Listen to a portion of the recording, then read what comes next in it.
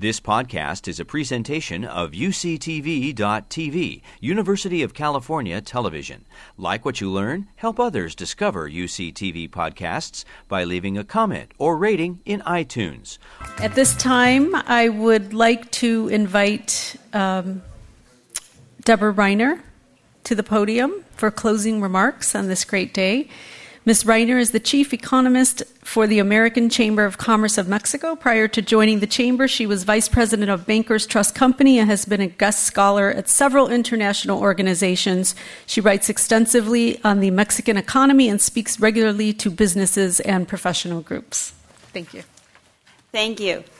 I think we'll all agree that it has been a fascinating and thought-provoking day. We've looked at what's happened in the past, and we've talked a bit about what the future might look like.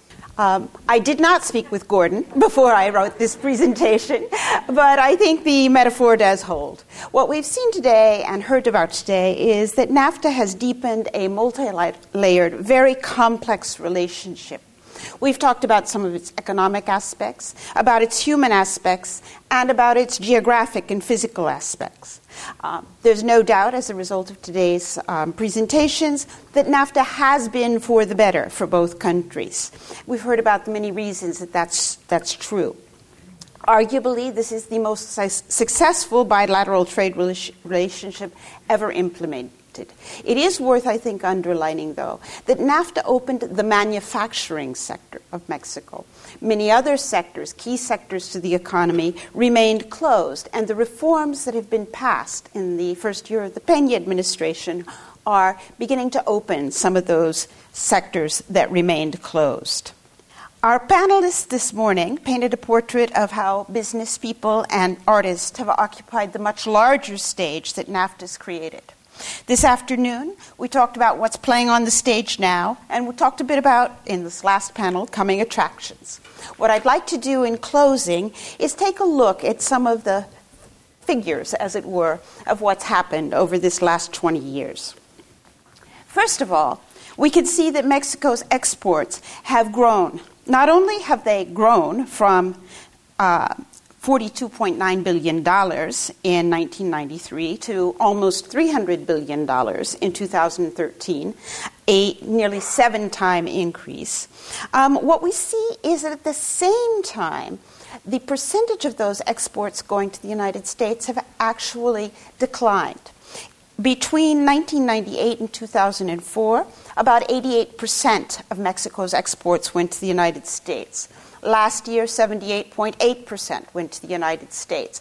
Obviously, still the most significant trading relationship by a large measure, but at the same time trade has grown, it's diversified. It's interesting to note that within this preponderance of exports that go to the Mexican exports that go to the United States, 3 states account for nearly 63% of those exports. Texas, 36% of Mexican exports go to that state. 13.7% of Mexican exports go to Michigan. California receives 13%. The story of growth of imports and diversification of source of imports is true, as it was. Imports are now nearly 4 times their 1993 level, from $45 billion in 1993 to $187 billion in 2013.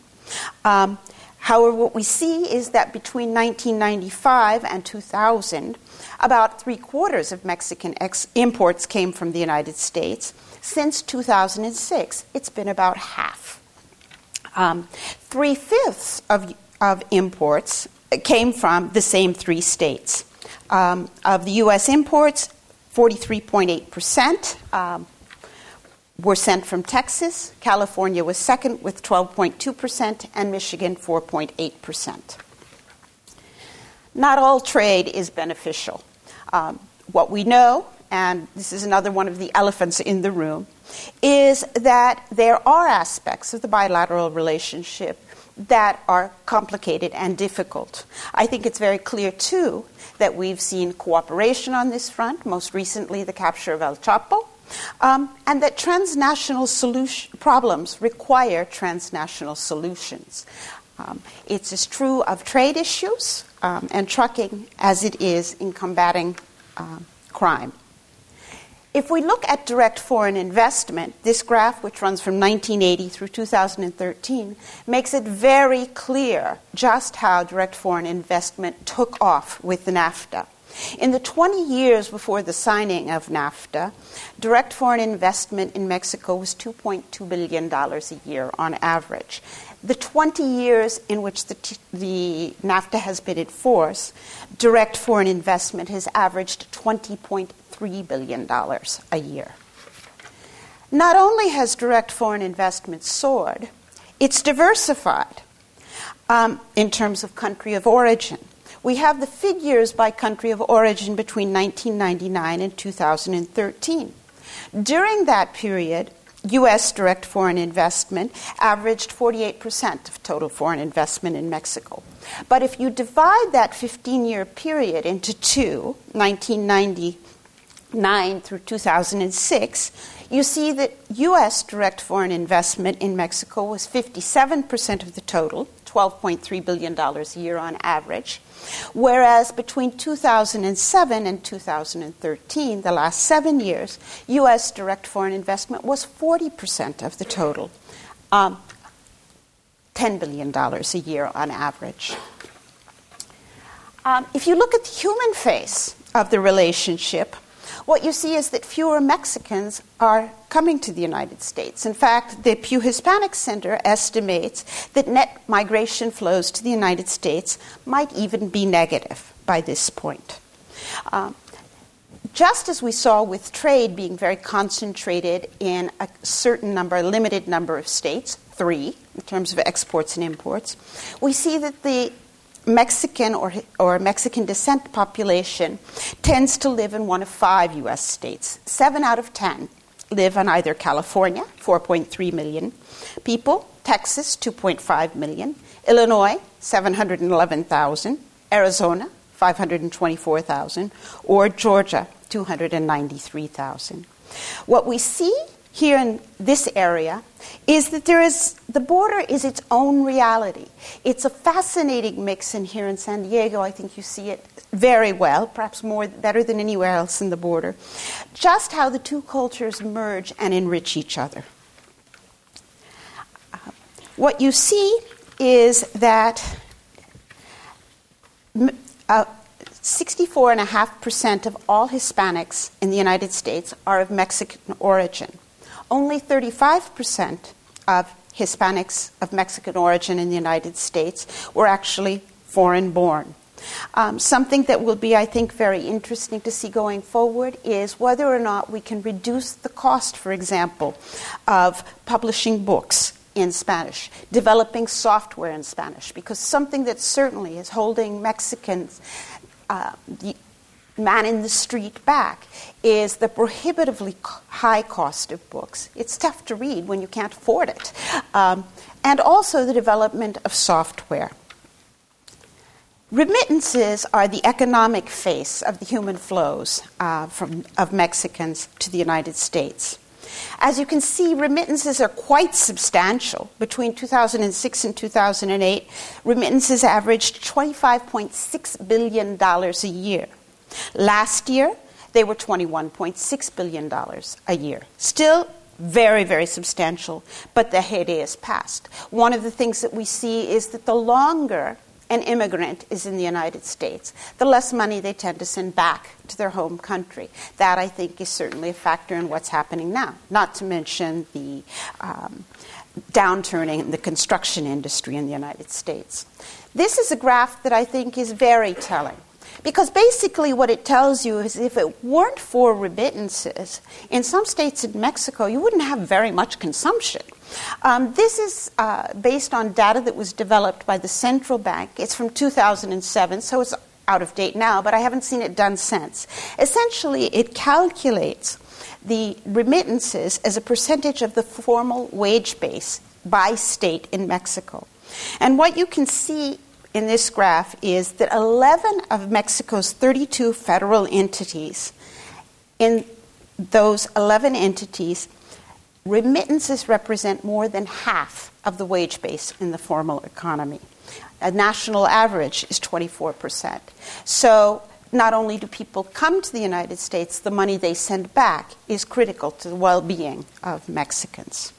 I also thought we should look at tourism briefly. Obviously, not all tourism is with the United States, but given the location of the two countries, it's quite significant.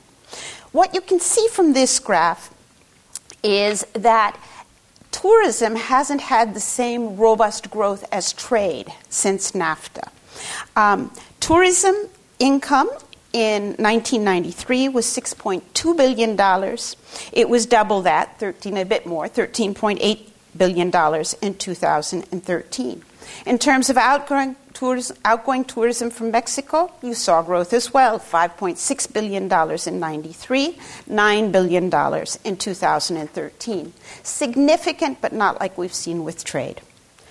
If you look at not the income or outflows in monetary terms of tourism, but at the number of tourists who visit Mexico, what you can see is whether you're talking about incoming tourism into Mexico or outgoing tourism, Mexicans visiting the United States, it's really the day trippers, as it were, the people who go over the border for the day who count. What you see is that the total number of tourists visiting Mexico is down, and that the problem really is on the border. In 2013, there were 6.3% fewer tourists in terms of numbers who visited Mexico than in 1993. If you look at Mexicans visiting the United States, you see the same kind of thing, except it's even perhaps more dramatic. The total was down 21% versus 1993. What we've seen is that in terms of numbers, we topped out around 2000. Mexico began really opening to the world with NAFTA. It was a dramatic change in the paradigm that governed Mexican policy. It created a much closer bilateral relationship. It created a world-class manufacturing sector in Mexico, in spite of the fact that key sectors of the economy weren't open, and so the manufacturing sector in Mexico had to pay prices for things like telecommunications and financial services that weren't competitive on a worldwide basis. As a result of NAFTA, we have now a competitive regional and also national economies, both in the United States and in Mexico. The integration has been mentioned during the day of production platforms. Is really the automotive sector was the leading edge in that, but we're seeing it throughout the production process for goods. The opening continues. It's an opening that's based, regardless of the presidential administration, be it of pre-origin or pan-origin, based on the principles of commitment to free trade and to macroeconomic stability. Now we're looking west. We're looking at an environment in Mexico in which reforms have been passed and will be implemented. Hopefully they will realize their promise, but that will foster competition. The idea is to build on the success of the last 20 years and take it further. I thought it would be interesting to look at Mexico's trade with the Asian TPP partners. What you can see quite briefly is the only way to go is up. If you look at total trade, Mexico's exports to the TPP Asian partners, in 1993, they represented 1.7% of total exports. In 2013, they represented 1.1% of total exports. In terms of imports from the Asian TPP partners, they were 7.1% of Mexico's total imports in 1993, 6.9% in 2013. And in both the case of exports and particularly of imports, they're heavily concentrated. They come almost entirely from Japan. So there's a lot of room for growth. If you look at direct foreign investment, the numbers are even more concentrated. Between 1999 and 2013, only 2.7% of total direct foreign investment in Mexico came from the Asian TPP partners. Japan was the source of almost half of that. And of the Japanese direct foreign investment in Mexico, nearly half of it came in 2012 and 2013. In conclusion, I think the bilateral relationship will continue to deepen and to prosper. We will continue to work on the details. It's not particularly exciting. It's not stuff of which headlines are made necessarily, but the idea of harmonization, of compatible standards, of reducing all of those little costly and annoying kinds of impediments to the movement of goods, services, and people between the countries are room for progress. The initiatives that have been discussed in Toluca, the emphasis on education, all of that is to move forward. I think the opening of the energy sector allows us to consider new and innovative ways to use natural resources more efficiently. Borders no longer have to stand in the way of best use. We can reduce the times and the costs of border crossing. I think the idea of actually, given the extreme sensitivity of the immigration issue in the political system in the United States, the idea that there would be a trusted traveler program that would encompass the three countries, that the United States would recognize Mexico's and Canada's trusted travelers program, is really an important step forward. Areas like health and sciences, tremendous opportunities. The idea of using the populations on both sides of the border to study the effects of different pharmaceutical products on different genetic populations, using engineering, nursing schools located in either country to address the shortages of healthcare professionals that we face. If we could actually allow Social Security to pay for, or Medicare to pay for treatments provided in Mexico, we'd open up a whole new area of potential growth in Mexico, as well as address a serious issue with in the U.S. budget. Mexico's interests are not those of the United States. They're not always the same as those of the United States. Mexico will pursue her national interest just as the United States will. But we've got so much in common, and many more interests in common than not. Those interests that are in common will be pursued. I think respect for differences will facilitate reaching agreement. Business is forged ahead. The NAFTA really formalized what was already occurring. The trade flows were happening. The fact that NAFTA was approved really formalized what we saw. It provided certainty about the rules of the game going forward. The movement of goods and people, either literally or imaginatively through films, literature, and art, is an ongoing and an accelerating process on the border. I believe that the question really is whether we want to take full advantage of this dynamic, fluid, creative, living reality or not. In fora like this, on an annual basis and on a daily basis at the U.S. Mexico Center and at IRPS, we are, I think, moving the bilateral, the trilateral, and the multilateral relationship forward. Thank you very much.